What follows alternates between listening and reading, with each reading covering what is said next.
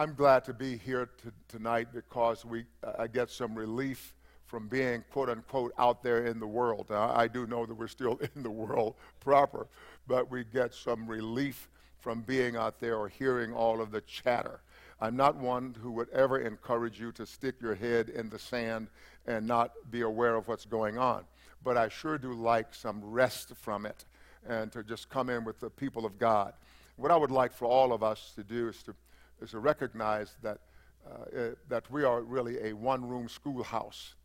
And I remember hearing about it and reading about in the early days of this nation, we had a one-room schoolhouse. Actually, when I was in the third grade, the fourth grade shared the same room. I don't know if any of you ever had there, some of us, we are vintage people. Yes. And the third and the fourth grade shared the same room. And the sixth and the seventh grade shared the same room. And we were similar to a one-room schoolhouse in some cases. Well, the church is like that, and that is we have people at all levels of learning. And what we want to do, though, is always be on the same page. That no matter what level we are learning from, we want to be looking at the same subject. And we want what God is giving to the baby among us to be the same thing that he is giving to the most senior of us. Give the Lord a good one, a good hand. Thank you, Jesus. I believe that the Lord has a message to the church, and I believe that my responsibility is to proclaim the message he gives to me. There are many messages I think that God gives, but I believe that for this congregation, he has given us a message, but I think that the message he has given this congregation is a message that he is giving to the church around the world. And I think that this is the hour that God wants to bring the church to the forefront, as we would say, to the fore. And the cry of the Holy Spirit in this hour to the church is, come out from among them and be separate. That is the cry of the Holy Spirit to the church. That is the voice of God to the church. When you're accustomed to kind of doing whatever you think God wants, it's sort of a shock when you know what God really does want. And so it's like that with all of us. I'm not the one who is perfect in preaching to you. I get my discipline at night, and then I come out and I share it with you. The scripture says, the Lord says, be separate, do not touch what is unclean, and I will receive you. And so this is what God wants to do. I'll be a father to you, he says in the scriptures. You shall be my sons and daughters, is what God is saying to the church. And he says, and so the writer says, Paul, he says, therefore, having these promises, beloved, let us cleanse ourselves from all filthiness of the flesh and spirit, perfecting holiness in the fear of God. And so what God's desire is, the Father's desire, is to have a picture of holiness, of righteousness to this world. And we must know that we are the carriers of that. And because we are the carriers, we must be presenting that. And so I think that statement that I read as like a preface to my message tonight, because I love God, is still the message that I'm preaching. This is message 3, because I love God. So I want to continue to talk about that because I am convinced that all that God does in the world, he does it through his love. That his love is present in every single thing he does. And we must become more aware of that love. We must frequently be dispensers of this amazing love of God. Sometimes we talk about love as though it's something tired and, it's something without energy, without real meaning in a sense. Or we talk about it because we talk about it in a human way. But the love of God is the most amazing thing. It, as it were, just overwhelms my mind regularly. And what I want to do is impart that to you, what God has shared with me about his love. I remember, maybe now it's 2 months ago maybe, that one day I was looking at all the political rhetoric. I was watching the news, It was just so almost depressing. If I could have been depressed, I would have been about to the 10th power, but the Holy Spirit was sustaining me. And it was just so terrible. And the Lord showed me like a silhouette of someone that I strongly disagree with as to their views as to what is going on in the world and the views that I believe God has given to me. And I strongly disagreed, and I've told you this maybe 2 or 3 or 4 times, but that he showed me, he said, I love that person.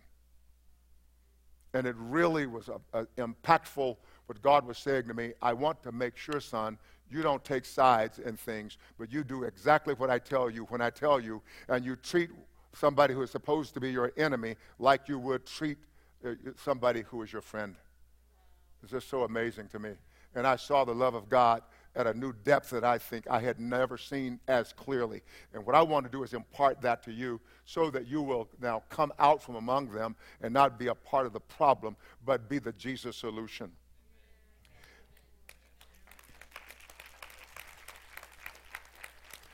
Everything that we do in life in regard to God has the love of God component.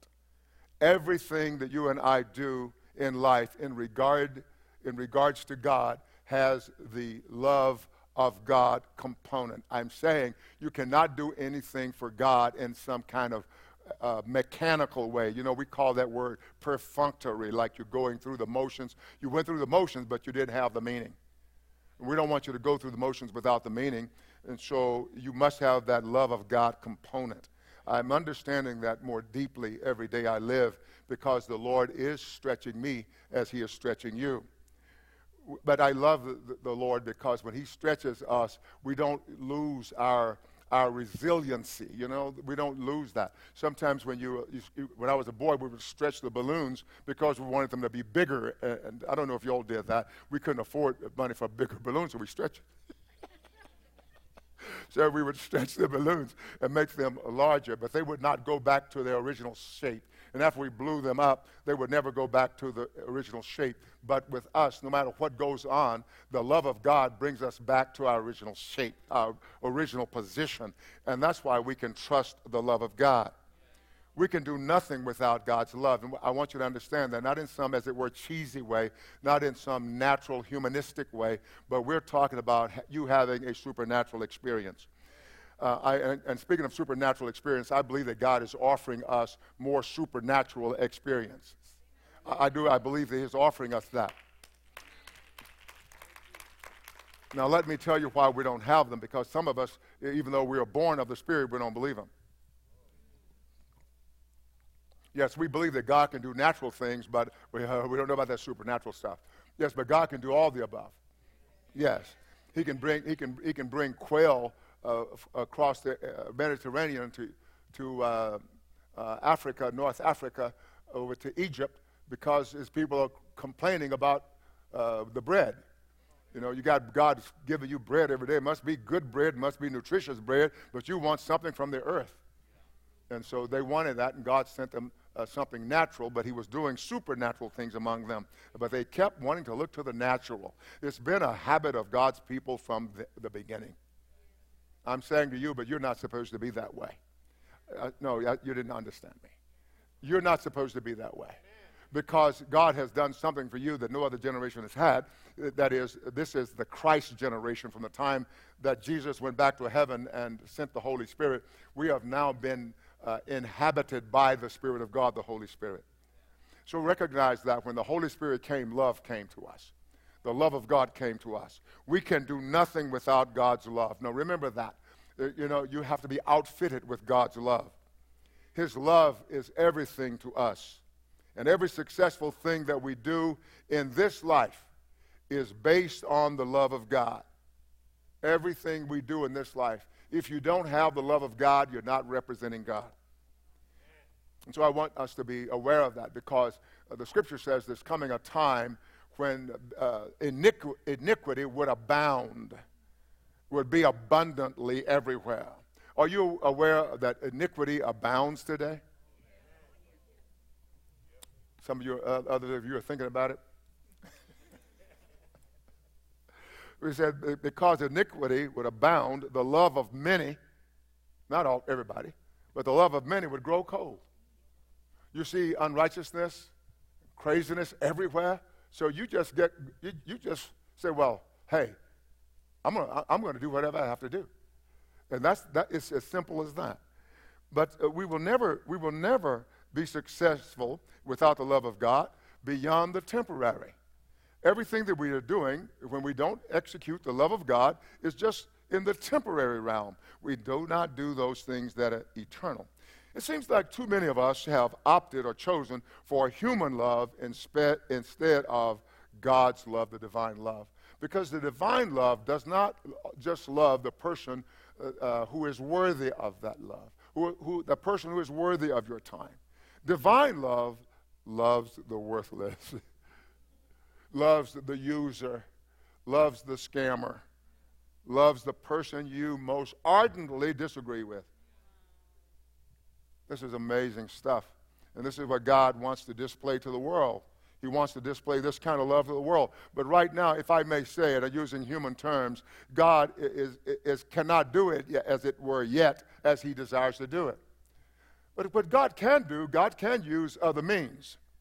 In the case of Balaam's donkey in the Old Testament, Balaam the prophet was hired by Balak. He was a prophet, a true prophet, but he was hired by a king named Balak.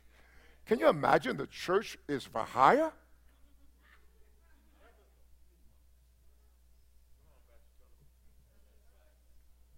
And he went out, tried to curse God's people, and he was riding his donkey, and his donkey wouldn't go. He kicked his donkey, we would say in Texas lingo, he spurred his donkey. But the donkey wouldn't go. And then finally the donkey spoke. But God didn't want to use a donkey. He had a prophet. He wanted to use the prophet, but he used the donkey. The donkey spoke. He rebuked the prophet. He said, I've always been faithful to you. I'm trying to save your life. Wouldn't it be a terrible thing for the world to look at the church and say, I'm trying to save y'all?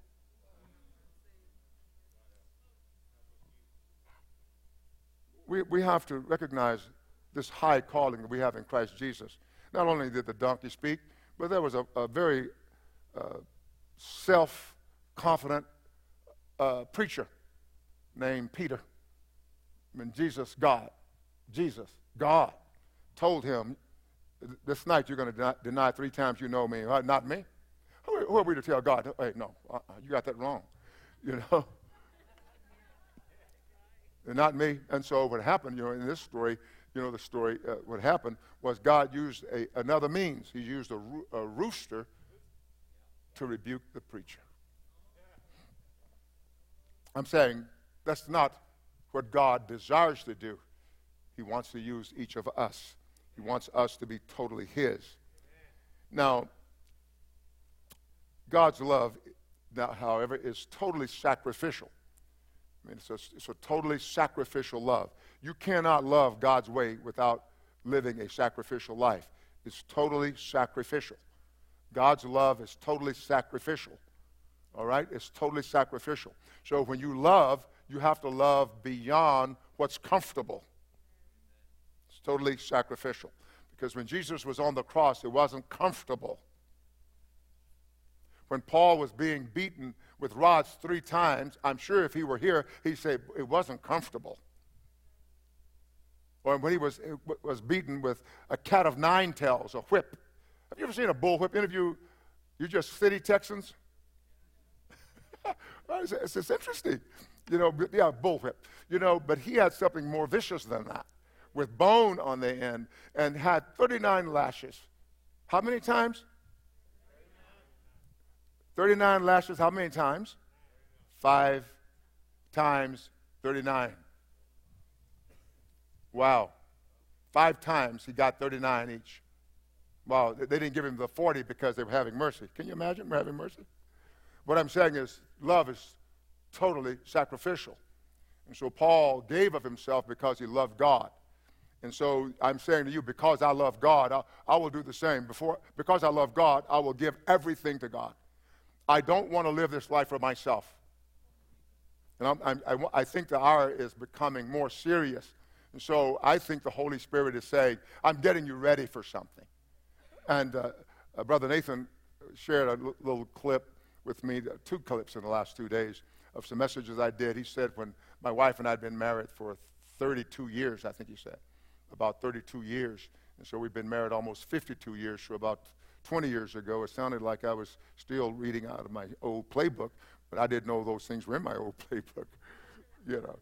But I'm saying to all of us, I want us to be sober-minded about the life that we're living in. We can't just go along and say, boy, I'm tired of hearing this. It must not be getting through the way God wants it to get through, because we haven't moved too far from this. That we must really be serious about this hour and the intention of the Holy Spirit. What is the purpose of the Holy Spirit in informing us? So that he will form the knowledge in us, so that we don't have to look at the playbook to say what the play is. God's love is totally sacrificial from him to us. It's sacrificial from us to him. It's then sacrificial. It's from us to others. It's sacrificial. You and I cannot give God anything except what he has first given us. We must understand that. So we don't want to operate off our human capacity in these days. Because how many of you have tried the human route and you failed? I mean, I'm telling you.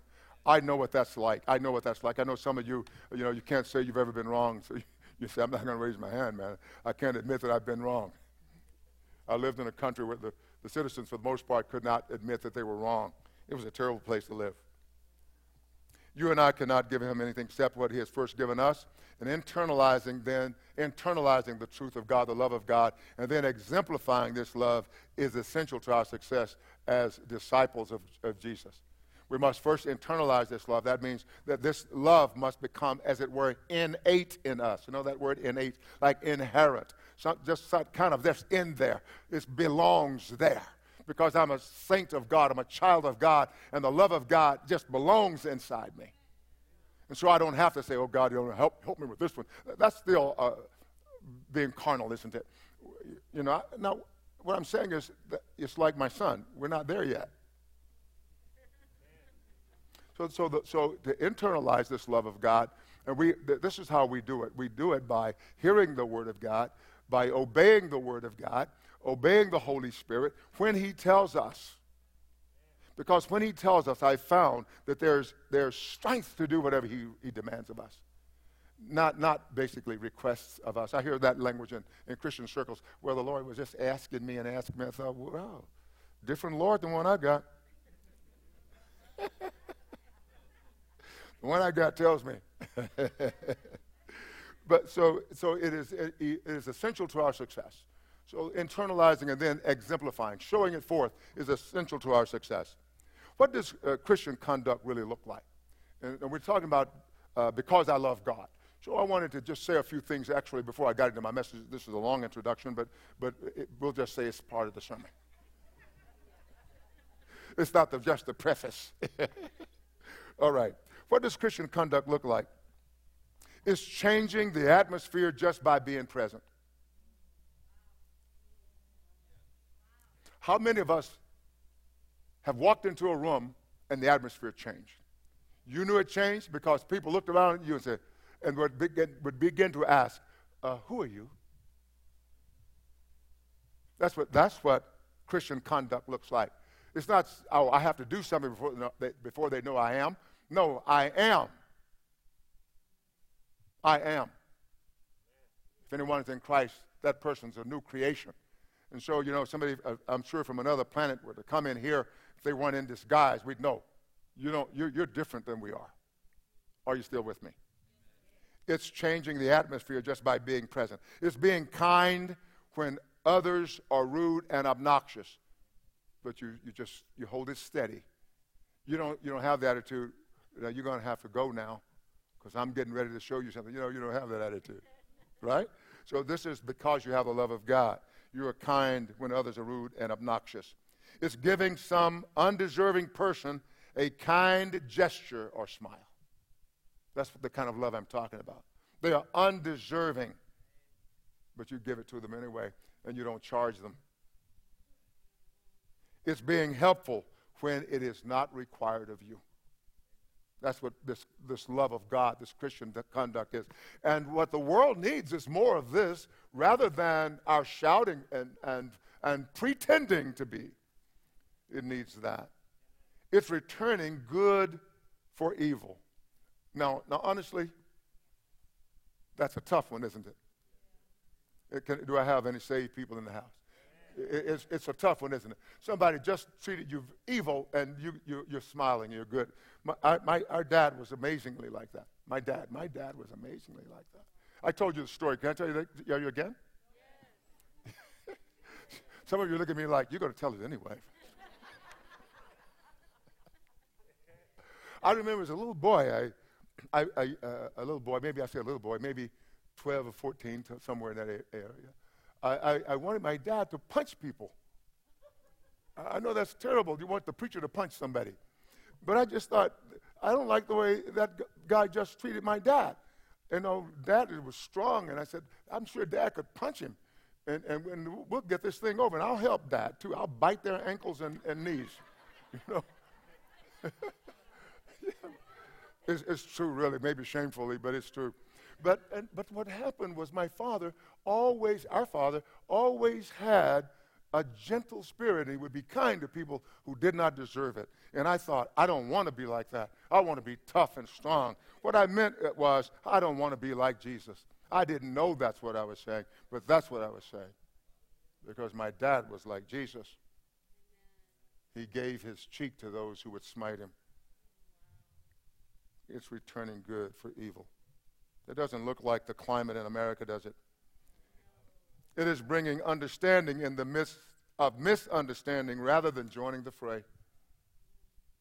Bringing understanding, bringing gentleness, bringing those loving traits. Because I love God, I will behave like a Christian at all times. The scripture says, let your conduct be Christ-like. Wow. I would like for our brothers in the booth to let's show 1 Peter chapter 2, verses 20 through 25. My messages are always growing, so I sometimes just have to shut them down, or I'm going to rewrite them all together. I will behave like a Christian. I will have conduct that God says a Christian should have. And what is that? Christ-like conduct. Peter says to us, when we do good and suffer, if we take it patiently, this is commendable before God, or this is something praiseworthy. This is like an abundance of grace coming to you and from you. He says, for to this you were called. You were called to be gracious, to suffer, to take negative things. When was the last time you heard a message like that? You were called to it. We always talk about, I'm called to do this great thing for God. I'm called to do that great thing for God. I remember, I told you the story, when I was in about 25 or 26, I said to the Lord, I asked the Lord, Lord, what am I called? And the Lord said, he said to me, you're called to bring clarity and simplicity of the gospel to my people. Boy, I didn't say amen to that, though. But amen.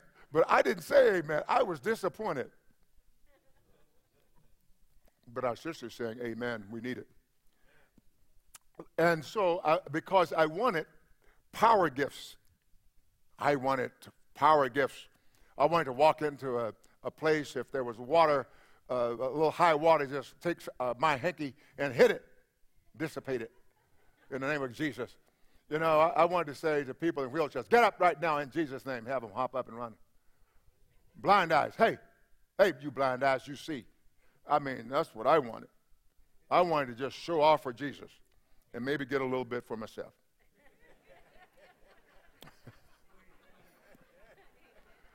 Because that's what those things are. So I was very disappointed when he said clarity and simplicity. But I realized that clarity and simplicity carries with it the love of God for human beings. And without this love of God, we can't have those other things. Without the love of God, without the clarity and simplicity of who we are and what our mission is, how can those other things happen on a consistent basis? They cannot, and they will not. He says, for this you were called, because Christ also suffered for us, leaving us an example. So the Christian life is not just a life of how I got over. How I got over. How I got this great thing. How I've got this big thing. How I got all of these things. I got these things, all these toys. That's not what the Christian life is about. He says, we were called to a life of suffering, a life of being pushed at the back. Christ did that, leaving us an example that you should follow his steps. Because I love God, I'm going to walk that way. Because I love God, I'm not going to insist on my own way. Because I love God, I will submit to the will of God. He left us an example that we should follow his steps. Now listen what then Peter says. Who committed no sin.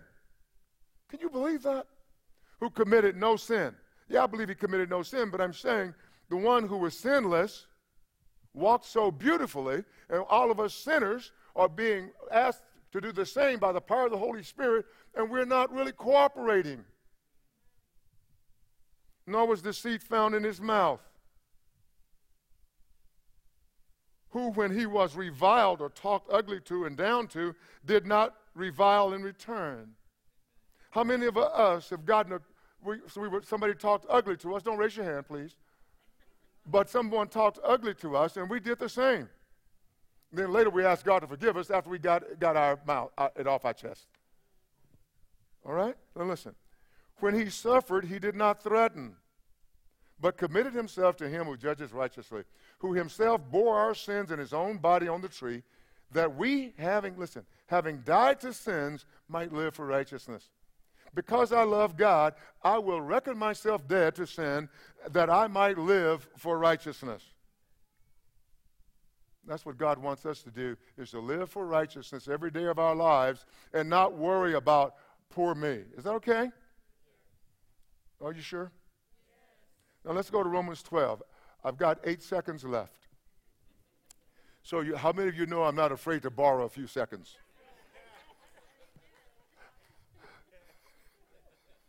All right. I'll read just a few, and I'll recap on Sunday these verses that I'm about to read, but I want to read them to you before I go. This is where I was supposed to start tonight.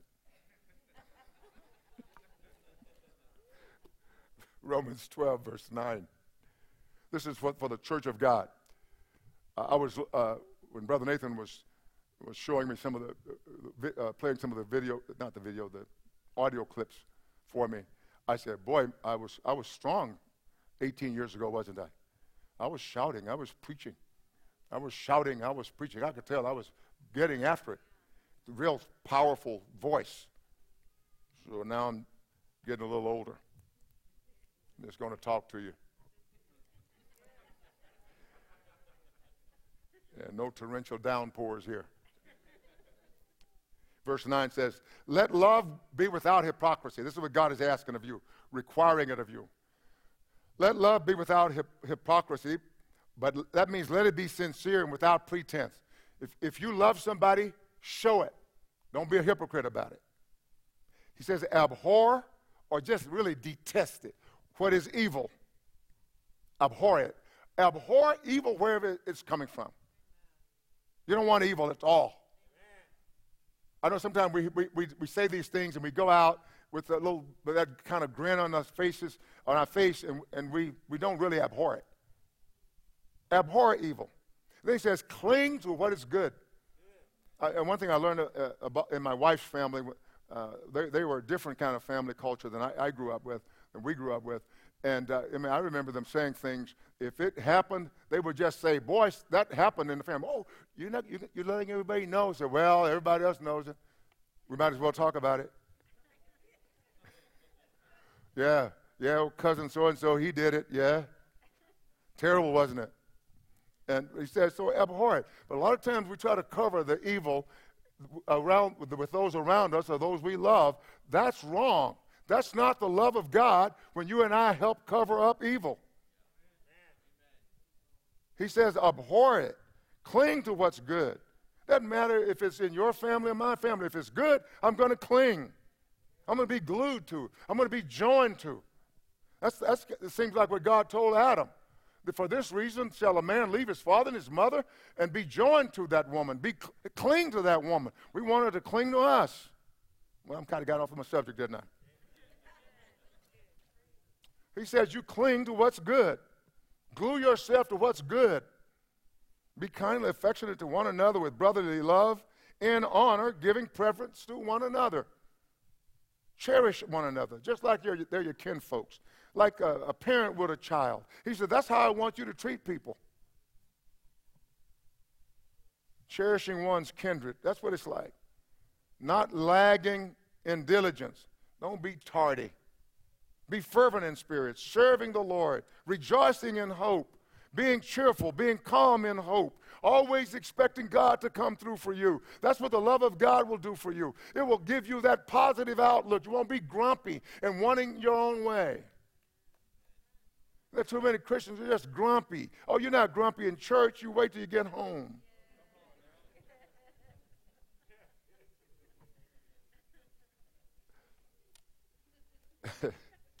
You know I'm telling the truth. And he says, rejoicing in hope, patient in tribulation. That means just abide where God has you. It's tough, but abide where God has you. Remain there, persevere, keep going through it, endure it, and continuing steadfastly in prayer. Be constant in prayer. And he says this is the one that really sometimes get us, distributing to the needs of the saints. Distributing to the needs of the saints, given to hospitality, always being hospitable to people, being kind to people. This is what God wants for us. And because I love God, I will love without hypocrisy. I will abhor what is evil. Because I love God, I will cling to what is good. I will behave myself like a Christian. I will honor my brother, my sister. I will give preference to them. I will not lag in diligence. I will be diligent about my assignments that God has given to me. I'll be fervent in spirit, serving the Lord. I will recognize that everything that I do serves the Lord. Because I love God, I'm going to give Jesus my best. I'm going to rejoice in hope when things are difficult. When we look around our nation today, our nation is on the very, very precipice of collapse, whether you think it is or not. The Lord has called me, and I'm not saying I'm something special, but He's called me to these constant fasts. You know, I fast 7 days, and I go and live a life of eating for a week, and then I go back, and it's not easy for me. It never has been easy, but I know God is after something. He doesn't want us singing Zion songs when everything is collapsing around us. I mean, in the sense that we don't know. But He wants us to be continuing steadfastly in prayer and give to the needs of the saints.